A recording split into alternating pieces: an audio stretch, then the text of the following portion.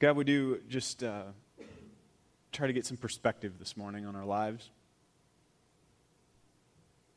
It's real easy to totally lose perspective on who we are and who you've created us to be. For those of us in the room that don't have the gift of faith, it's easy to trust in ourselves because we can't see you. And those of us who've been doing that long enough know where it leads. And so we come right back here, God, to listen to you, to hear your still small voice. And we quiet our lives so that we can hear you. God, I pray today as we talk about the resurrection, it's Easter in June, that you would make it new, make it fresh. You would remind us of that one day that changed everything. And you would make it personal today in our lives. In your Son's name we pray. Amen. So if you're visiting with us, we're going through a series called The Story. We've been doing this since last October. It's been one of the most powerful things since I've been in church. And I've been in church, some of you knew me when I was just barely walking. Allegra, I heard her laugh. She's been kicking me since I was a little guy. But it's been one of the most powerful series for me as a preacher to be able to get to go through. Basically what we did is last summer, maybe towards the fall, I was sitting with a bunch of you after church, which is where I really get all my sermon ideas. When you complain about what I'm preaching or what I'm not preaching, or when you say, here, I wish, I'm dealing with this in my life. And we were all standing around, and we all kind of came to this thing that I am so thankful for. And it's called honesty. And it doesn't happen a lot in church, truthfully. I mean, we kick things around a lot. We talk about things, we talk around things, especially the hardest subjects, if we're not careful in church, we don't talk about. And we begin to think that if we question God or if we question specific things, then we have a lack of faith. And truthfully, what God has asked us to do is push and prod and dig so that we can get our faith deeper and deeper. And as we stood around in a circle after church, some of you were in that circle with me, we began to all agree on one thing. And that is this, that the Bible is hard to understand. That it's hard for us to read this thing, and sometimes, some of the things in the Bible, you can read a scripture, and it hits you right smack in the life. And it just hits you right here, right now, and you can apply it right now. But for the most part, the things that we read in Scripture can be disconnected, and they can be hard to read, and they can be frustrating. And as we read them, it doesn't necessarily read in chronological order. So we go, did this happen first? And who is this guy? And why? And why are the names so weird? And which thing happened in what order? So we began to talk about how we can make it more clear. And in that time, I became aware of this series called The Story, and a book called The Story. And since October, a bunch of us have been reading through this book called The Story.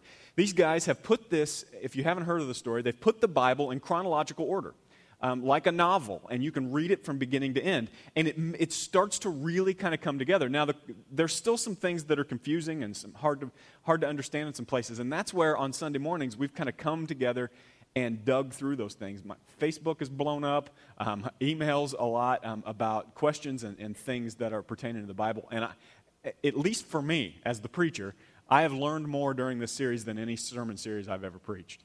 Because it's causing me to dig in and to get some perspective on the story. And the cool thing about the story is this is the story of all of us.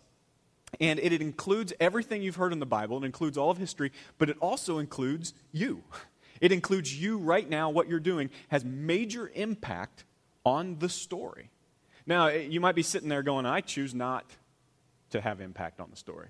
You might be here today, somebody might have drugged you here, and you may be here today and say, I'm not a part of this story. And here's what I got to say to you. Yes, you are. Whether you want to be or not, whether you choose to believe in God or not, God is bigger and God is in charge, and you are part of the story. And I want to start that way today because what I want to say is if you're part of the story, you might as well listen today. You might as well see if you can apply something, if you can glean something. Because here's the thing about the story.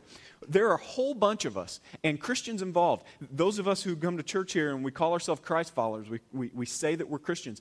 There are a whole bunch of us that are living like everybody else. We're not changing the way we live at all. And it's causing us to be in cross purposes with the story. Even those who have said, I believe in Jesus, I believe in God, even those who are sitting in the pew with you that you think are good people. Some of them have said, and myself included, have said that we follow Jesus. But when it comes down to saying, God, I want to be a part of your story, we are at cross purposes with this story. And I want to tell you today, that there are a whole bunch of us in this place that in the past few months have said, I need to get on board with the story. I need to live the way I need to live what I'm reading. In fact, I prayed with a few people last week who came to me and they said, I don't have that peace you're talking about. We talk about peace every week. We talk about the peace that passes all understanding because we all are desperate for that. And afterwards, I prayed with a couple people and I said, just try this. Try to do it Jesus' way. Now, I got to be honest with you. A couple of the people I've prayed with are shaky on whether or not they believe in Jesus. They're not sure they believe that he's God. But they know that he was a human. That's history. We know that he was on earth. They're still shaky on the God thing, but they love the idea of Jesus. And I said, try this. Just this week, try to live the way Jesus asked you to live. Try to just do things differently. They did it. And this week, on Thursday, I got an email from one of them, and they're in the room. Got an email from one of them that said, unbelievable. It works. My week was so much different than my week before. It works. And when I got here this morning, another person said to me, everything changed. This week was totally different than last week. And it's amazing. I wanted to say, no, it's not. It's right there. That Jesus says if you live this way, it doesn't only lead you to be the kind of person you want to be, it leads you to a different kind of life. And that's what the story is about. It's leading you to two lives. It's leading to a different kind of life on earth and to life eternal. And as we go through today, I just want you to know that what I'm about to talk about is something you've probably heard about, especially if you've been in church, it's something you heard about. And as I was preparing, it reminded me of an old joke that my grandpa used to tell about three guys in the woods who were deer hunting. One of them was a preacher, another one was a farmer, and the third guy owned a grocery store. And they were going deer hunting. They walked into the woods, and just as they walked into the woods, a big buck came running through the woods. And they didn't even get to their hiding places before they all turned and shot at the exact same time and dropped this buck. And they immediately began to argue about who killed the buck because they all shot at the same time. About that time, a conservation officer pulled up, saw him, went up to the deer and said, I can solve this. I know who shot the deer. And they all said, how do you know? I said, it was the preacher. The preacher shot the deer. I know it was the preacher. They said, well, how can you tell? We all three shot at the same time. He said, because the bullet went in one ear and right out the other ear. Truthfully, man, as a preacher sometimes I feel like that. I feel like what I'm shooting at you is going right in one ear and out the other because I shoot it Sunday and on Monday afternoon I see the Facebook posts. And I go, did you hear? Because there's another way to do life. You don't have to do life like everybody else. You don't have to do that with your life. You don't have to do that. And it starts to feel like it goes in one ear and out the other. And what we're talking about today is in one day of history, the single most important day in the history of earth. In the story. And that's the day. Now, we talked last week about the crucifixion, which I said was the most important week. And part of that is the resurrection, which is the most important day in the history of the story. And you've heard it. And part of me says if I was a normal preacher, which I'm far from, if I was a normal preacher, that I'd have had this thing perfectly lined up and that this day would be Easter. And it would just line up right with the story. But it's June, and we're doing Easter. And that's just the way we are. It's June, and part of me says, you know what? I like it better that we're not talking about Easter when there's Easter bunnies around. And when there's signs in every Christian bookstore. And when everybody's getting together to hide eggs. I still don't know why we do that. But the truth is, I love talking about Easter when we don't have all the distractions of the world. Because this is the single most important day in the history of the story, and it's going in one ear and out the other for most of us. So what I prayed today, in fact, I prayed it with the worship team just backstage a little bit ago. Now you guys understand why I prayed that it goes in one ear and out the other for most of us. And what I prayed today, backstage for you, and last night, and this morning, and all the times I've been praying for you this week, is that it would go in one ear and it would stick. It would drive into your heart today what this means for your life. And that's what I've been praying today. So we're going to jump right in today. Paul, we can go through Matthew, Mark, Luke, and John, which are the Gospels. And if we go through the story, you've seen how Matthew, Mark, and Luke, and John line up. And as a person that you've heard me say, I'm a person who wasn't gifted with the gift of faith. And so it's a struggle for me all the time. And I think God likes that in my life because it makes me a better preacher in some ways. I dig a little deeper. I need to find things to hold on to. And when it comes with to faith, one of the faith builders for me is to look at the books of Matthew, Mark, Luke, and John, which if you're reading the story with me, you're reading. It's all in there. The Gospels of Matthew, Mark, and Luke, and John are four unrelated people. These are people who did not sit down at a table together and write these things. And as you go through Matthew, Mark, Luke, and John, you realize that they're telling the same story. In fact, they even use some of the same phrases. Some of the same stories come out just exactly alike. And we begin to see that these different people writing at different periods of time, and before Facebook and email and before plagiarism at this point, these guys all wrote and they came to the same conclusion. It's part of why I believe that the Bible is totally inspired by God and ready for your life. And as we read those, you've heard those stories, but there is another tale of the story of Jesus, and it comes from a man named Paul. And Paul lived after Jesus, and he believed fervently in the teachings of Jesus. And partially because he saw the way that it impacted his life. Paul was a man who'd had a conversion. And if you've heard that word before, you're probably a church person. And a conversion to you might mean that somebody came in, a sinner, and went home saved. But for Paul, it was much bigger than that. For Paul, he was a man who persecuted the church. He was a man who was looking at Christians and trying to kill Christians constantly. He was trying to destroy the church. And one day, God hit him in the eyes, literally. Totally shut his eyes off, and he had this conversion experience. His name at that point was Saul. God changed his name to Paul and said, you are going to change, you're going to change teams. You're going to completely change your life. And it wasn't a matter of just believing something new. It was a matter of absolute life change for this man. And he began to teach and talk and to lead people into this Jesus. And here's what he says in 1 Corinthians chapter 15, verse 1. He says this, Christian brothers, I want to tell you the good news again. It sounds like the way I felt when I got up today. It's the same as I preached to you before. You received it, and your faith has been made strong by it. This is what I preached to you. You are saved from the punishment of sin by the good news. If you keep hold of it, unless your faith was worth nothing. First of all, I taught you what I had received. It was this. Christ died for our sins, as the Holy Writings said he would. Christ was buried. He was raised from the dead 3 days later, as the Holy Writings said he would be. Christ was seen by Peter. After that, the 12 followers saw him. After that, more than 500 of his followers saw him at one time. Most of them are still here, but some of them have died. After that, James saw Christ. Then all the missionaries saw him. Paul is talking to a group of people, and I believe Paul, I resonate with Paul, I believe Paul probably didn't have the gift of faith much. The funny thing is he had such a conversion experience that it totally blinded him and it changed his life completely, but he still has these moments of doubt, which I want to hit you in the face with today. Maybe you doubt.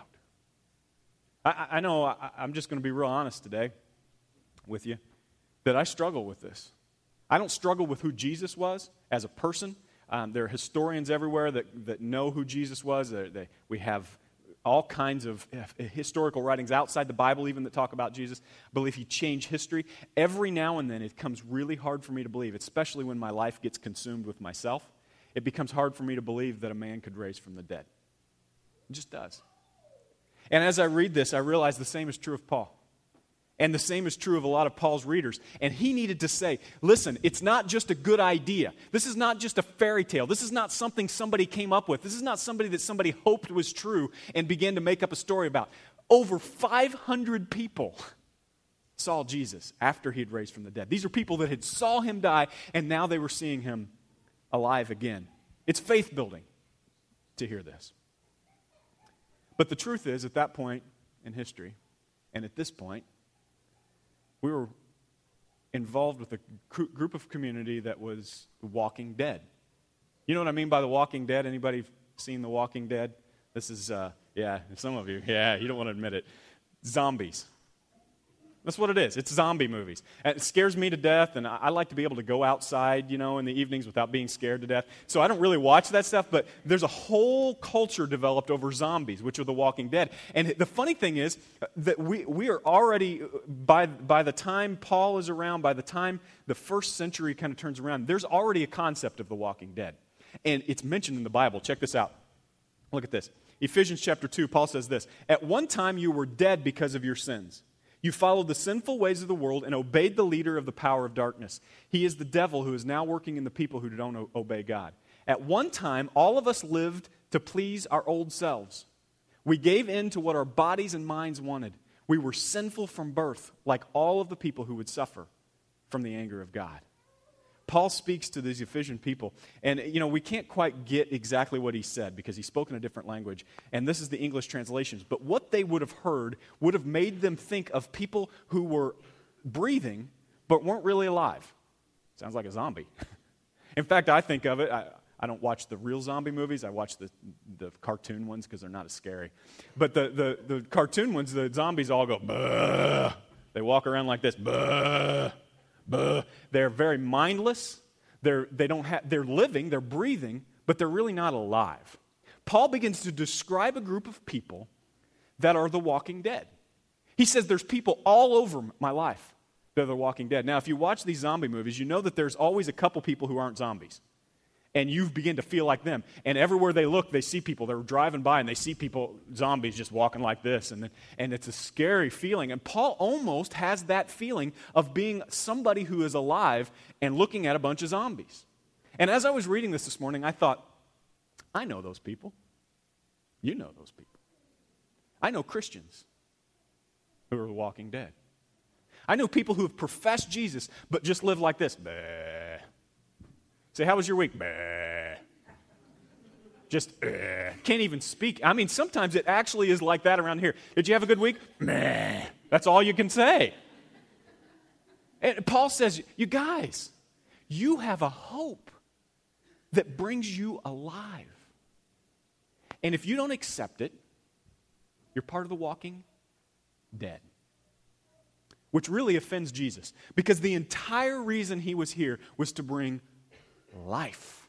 In fact, Jesus says, one of my favorite pieces of scripture in John, Jesus says this, I've come to bring you life. And it's the same air that Paul uses in Ephesians. People go, well, we're living. Jesus, no. I came to bring you a different kind of life.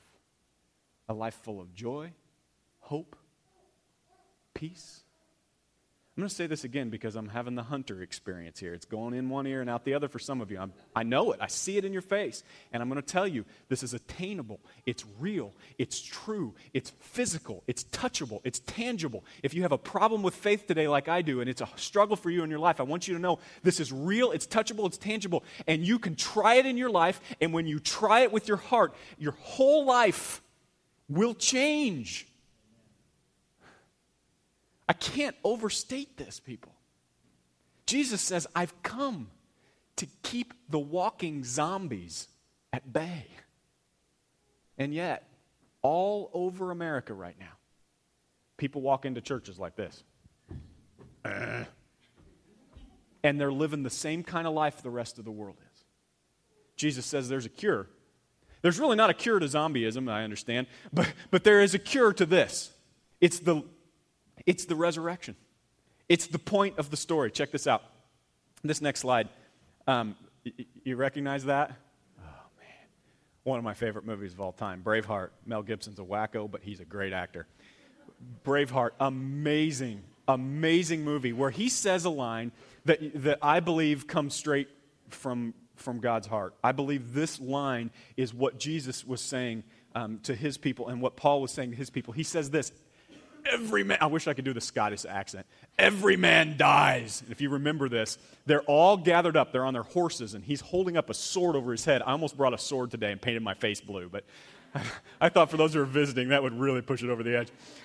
But that's what I want to do today. If you haven't seen Braveheart, here's the scene. All of these people are going to battle, and there aren't enough. Okay? Everybody that's in battle knows we're not enough. We're not strong enough. We're not big enough. It's going to take something bigger. We're going to have to become more than we are to defeat this army, this battle. And as they walk up, they see this huge battle, and Mel Gibson goes, I need to inspire them. I need to say something. I need to do something because these people are different. This is the way I feel about you today. You have something in you that makes you not a zombie. Mel Gibson had to wake it up in these people. And he stood before them He got on a horse, actually. And he told some jokes, some of them not so appropriate. He told some jokes, hilarious. And he's going back and forth to these guys. He gets them laughing a little bit. And then he says this, every man dies. And there's this long pause, and you think, boy, well, that's an inspirational speech. Thanks. Every man dies. And the camera pans to the other side. They're all going to die at some point. Maybe not today. That other group of people, they're all going to die. And you're all going to die. But not every man really lives. Mel Gibson said it, but it's God's words. Every man dies. But not every man really lives. And I'm telling you, as your brother, as your friend today, you don't have to live like a zombie. You don't have to trudge through life one day at a time. You don't have to just act like the rest of the world. You don't have to act like this is everything, that everything that you have, that your truck is the only thing that can bring you hope, that the girlfriend, the boyfriend, the husband, the wife is the only thing that can bring you peace. You can't live like that and not be a zombie. And you have it in you for life.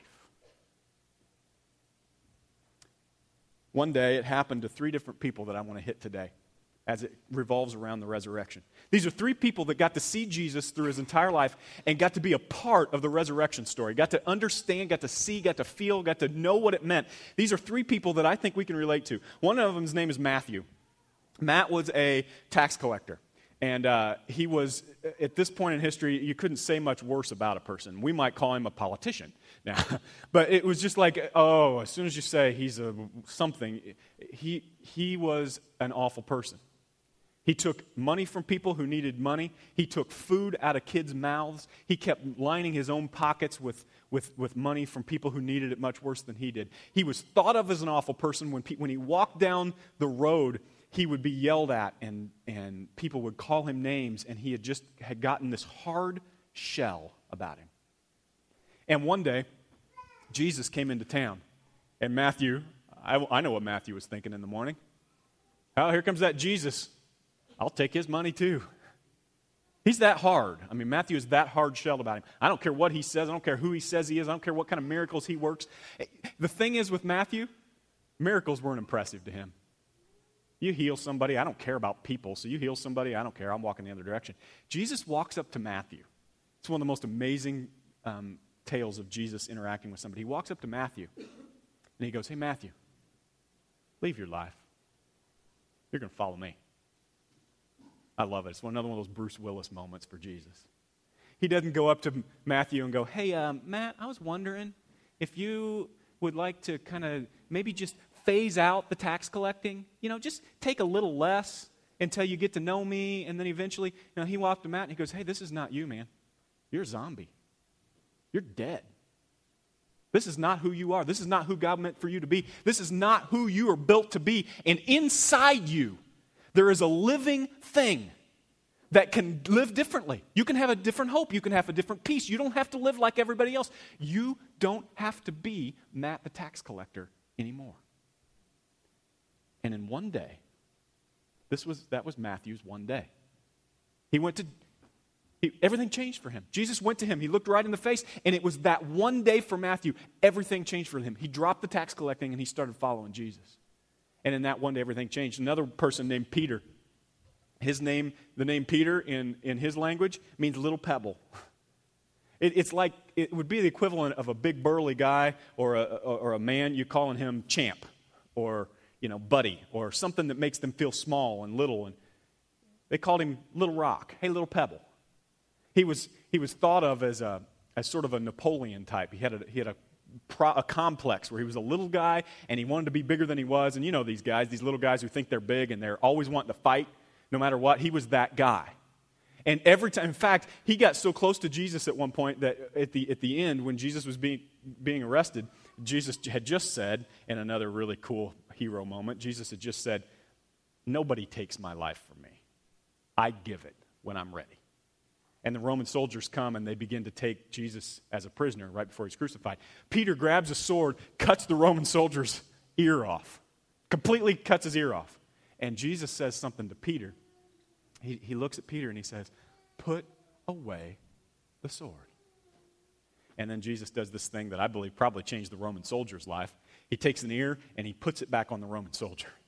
And it goes, sucks back on the Roman soldier and now his ear. Now, the Bible doesn't talk about this, but if you're the Roman soldier, are you still going to arrest this dude? I don't know what happened there, but if I was shooting the movie, I would probably do something with that whole scene. And I can tell you that Jesus, the day that Jesus went to Peter, he was fishing.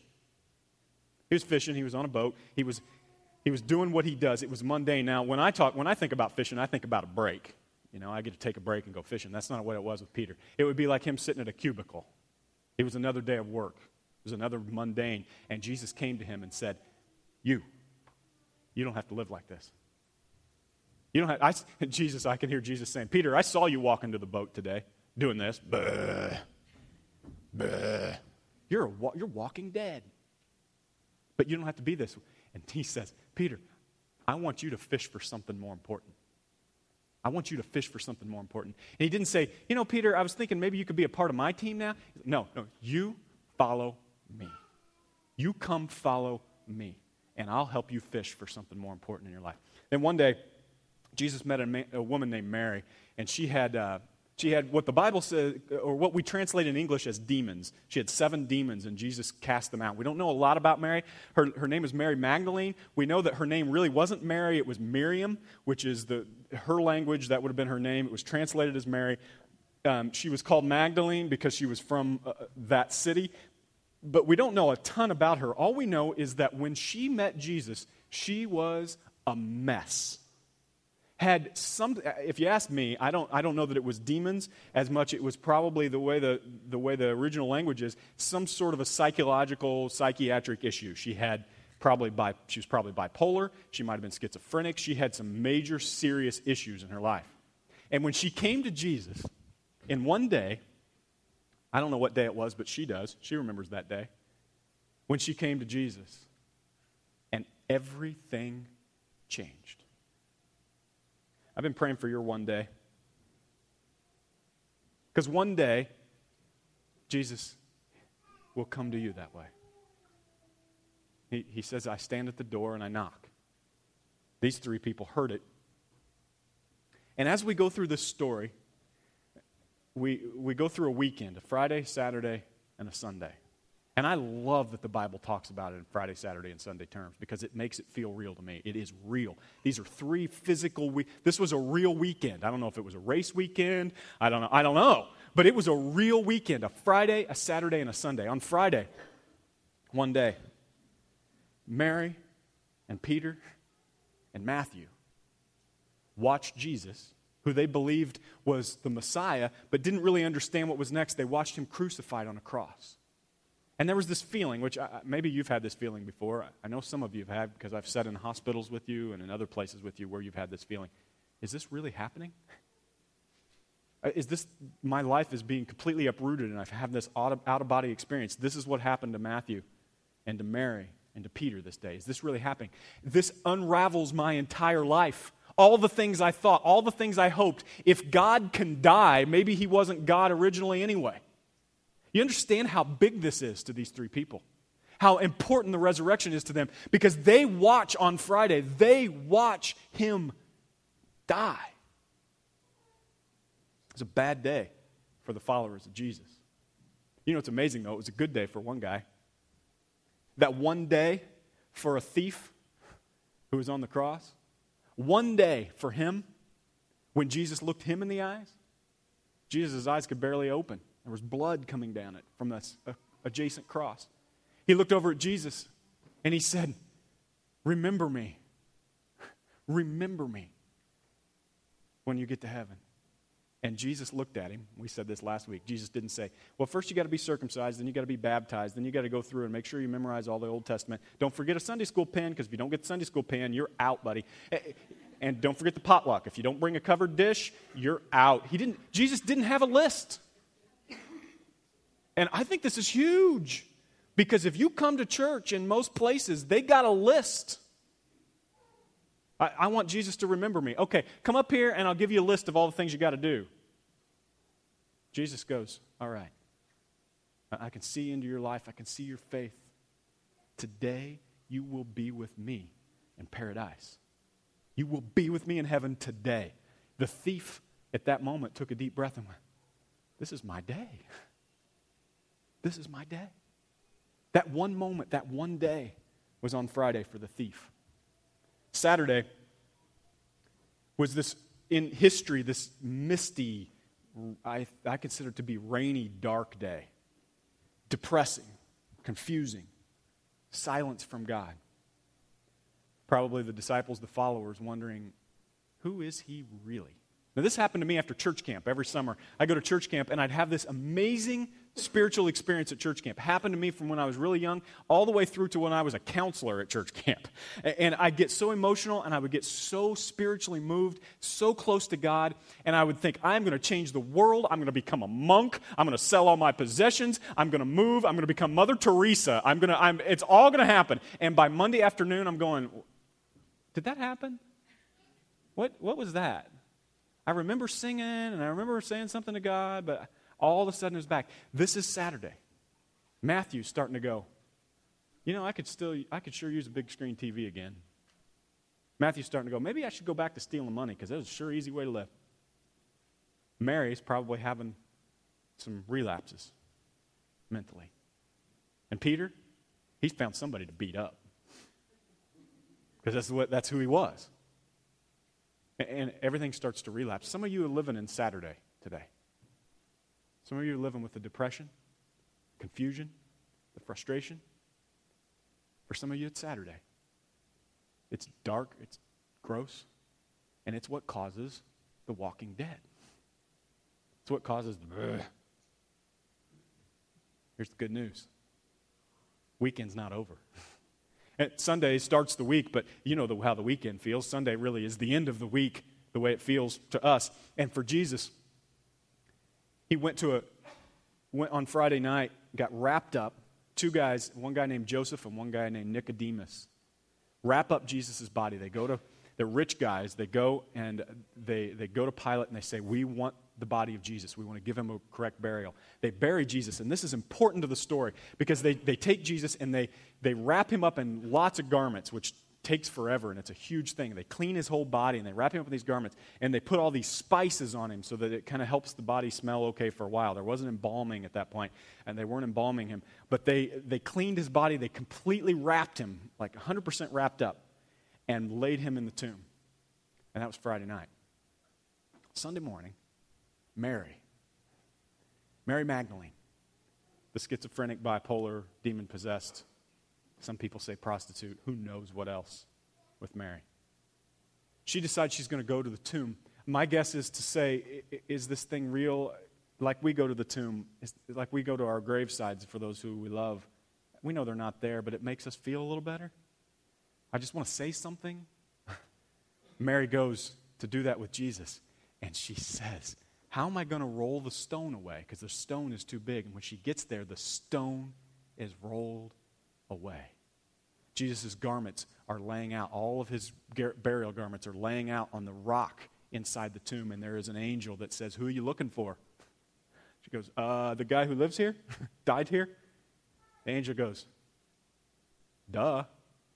He said he was going to rise in 3 days. Can you count? This is Sunday. And at that moment, Mary had another day.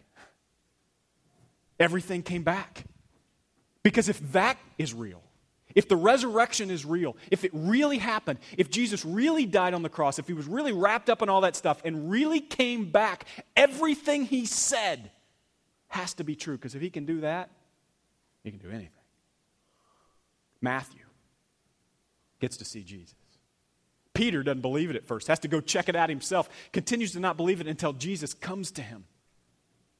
A man named Thomas, who became known as the doubter, said, I don't believe it. I don't care what Mary says. I don't care what Peter says. I don't care what Matthew says. I don't care what that preacher says. I don't care what the Bible says. I don't care what anybody says. I don't even care what Jesus himself says. Until I can touch Jesus' hands, until I can feel the scars in his hands, I don't believe any of it.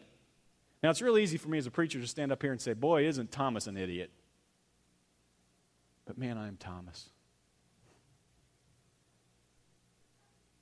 And it had been really easy for Jesus to go, you know what, Thomas? Forget you. You don't have faith in me? You don't deserve me. Why am I glad he didn't? It's a locked room, completely locked room. Jesus is meeting with the disciples. All the disciples are in the room, and all of a sudden Jesus appears into the locked room. That's pretty cool. Thomas still's not sure. And Jesus goes, Thomas, touch my hands. Touch my hands. You said if you could touch my hands, if you could feel where the nails went in, you would believe. Thomas felt Jesus' hands and believed. It's my favorite part of the story. Because truthfully, I just feel like Thomas sometimes. And I want you to know today that the renewed hope, the renewed life, the renewed energy that comes with the resurrection comes for some of us with proof. It comes for some of us with touching the hands of Jesus. Now, I've never touched his hands. It's never happened to me. I've never felt the scars. But let me tell you what I've felt. I felt when I do life the way Jesus said, when I put my hope, my trust, my joy, my peace, my family, everything in my life, when I count on him solely, and not just from the pulpit, not just with my words, but with the way I live my life, when it really happens that way, I feel it. I touch it. I realize this is real.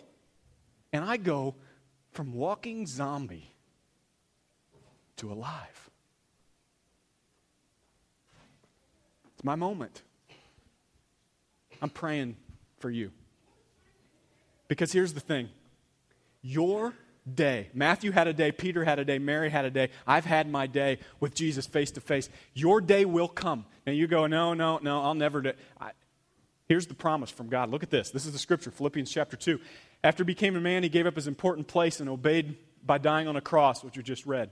Because of this, God lifted the name Jesus. This is what happened when Jesus died. God lifted the name Jesus above everything else.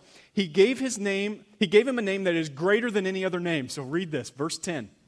So when the name Jesus is spoken, and the way this projects is this is in the future, one day, coming soon, when the name Jesus is spoken, everyone in heaven and on earth and under the earth will bow before him. Every tongue will say Jesus Christ is Lord. Everyone will give honor to God the Father. I had just written this into the sermon, and I turned on the radio. I was on my way home from Chicago this week. I turned on the radio, and I heard a liberal channel talking and a atheist talking about the non-existence of God, and I thought, one day you'll take all that back. The promise is that Jesus is coming again, and by the way, that's the rest of the story. We're getting ready for it. The promise is that Jesus is going to come back. Now, the Bible says that it's going to be obvious. It's going to be an amazing thing in the earth. I believe it'll start, based on what I read here, and I kind of hope it does for theatrical purposes, I hope it starts with just the name Jesus. Jesus. Everyone on earth hears it at the same time, and when they do, no one needs faith anymore. You see my subtitle there? One day you won't need faith anymore. One day, everyone. One day, all the NBA basketball players. One day, all the politicians, all the celebrities, all the smart people, all the people who think they're smarter than everybody else, one day, at the name of Jesus, it will all be clear to them. There won't need to be any more faith. There won't be anybody naysaying this thing. It will be bowing down before him. There's a song that my dad used to sing at Gosport Christian Church. One day Jesus will call my name.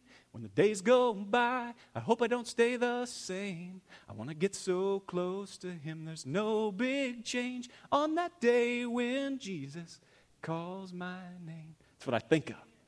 Love that song. And I think of that day. One day Jesus will call your name. I'm hoping it's today, because let me tell you, you don't want to wait until that name Jesus is said for all the world. You want to do it now. I'm praying that today's your day. When I was a kid, I was in junior high. Band, you guys can come up. When I was in junior high, I was at one-way weekend at Gosport Christian Church. I'll never forget, Tony and Donnie leading worship. And they were late. And they did this retreat thing when I was a kid, and I'd set up in the balcony at Gosport Christian Church, which is still there. It all looks exactly the same as it did then. And that's been 30 years ago. And Tony and Donnie were a good 45 minutes late, and we kind of stalled and waited for them. They came in, and Tony said, here's what happened on the way in. There was a storm. And he said, we were going through the back roads on County Line Road. I don't know if you guys remember this. They were from Gosport Christian Church. We're going through the roads on County Line Road, and the storm just opened up, and the sky did this weird thing and started moving around, and it became colorful. And Tony and Donnie, these are worship leaders that just were really close to God, and just like, especially at this time in their lives, were so in touch with their spiritual lives. And Tony looked at Donnie and said, pull the car over. Jesus is coming back right now. I don't want to be driving. And they got out of the car, and they began to worship. They just, on County Line Road. I can't imagine what it would have been like to drive by them. You know, these guys looking up at this thing and worshiping. And as they did it, it helped my faith so much. I was in junior high. My dad came up and said, Tony, tell us a little more. How'd you feel about that point? Did it scare you? And Tony said, when you've been loving Jesus as long as I did, when that day comes, it's nothing but a victory. At that moment in my life, I was in junior high, and I thought, boy, I don't feel that way right now. I'm not that close. I don't know what that would feel like. Right now, it would scare me to death. And what I know in my life right now is that I'm a doubting Thomas. I hate that phrase, but it does describe me. I know that I do not live the way that God intends for me to live on a regular basis. But I know this. When that day comes, Jesus opens up the heavens. I'm ready. I'm saved. And it's not because of a list of things I've done. It's because of one thing that He did one day. So I'm going to give you an opportunity today. Maybe today's your day. Maybe today is your day. Maybe today is the day you get hit in the face with this thing with God. Maybe it's not. But I'm going to ask you this. Who in your path needs to see Jesus face to face today? I ask you to be praying for that this morning. I'm going to go back to that corner right back there if you'd like to pray with me. I'm going to ask you to sing this song. This song, something that's been around a long time. I've decided to follow Jesus. Rick plays it a little differently than I used to hear it. But I'd like to give you an opportunity today to sing this song. And if you're here, you've already followed Jesus, you don't feel like you need to sing this song, this is not from your heart, please don't sing it. I mean, I know there's a lot of times we just kind of say whatever everybody else is saying. We're asking you not to sing this morning if this is not from your heart. Nobody's going to judge you or look at you funny. Today, if you're ready to say, I've decided that I'm tired of following the rest of the world. I'm tired of being a walking dead. I'm ready to live. I'm going to ask you to sing this straight from your heart. I'm going to go right back there and love to pray with you.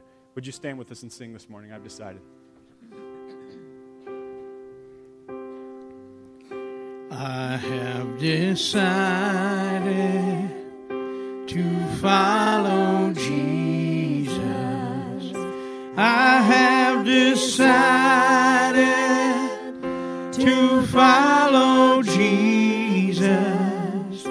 I have decided to follow Jesus. No turning back. No turning back. Though no one join me, still I will follow. Though no one join me, still I will follow. Though no one join me, still I will follow. No turning back. No turning back. The world behind me, the cross before me. The world behind me, the cross before me. The world behind me, the cross before. Oh, the cross before me, no turning back.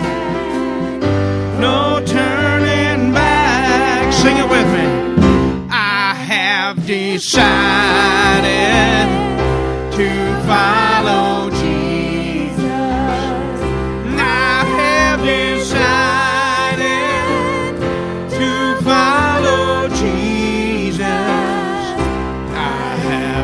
shine.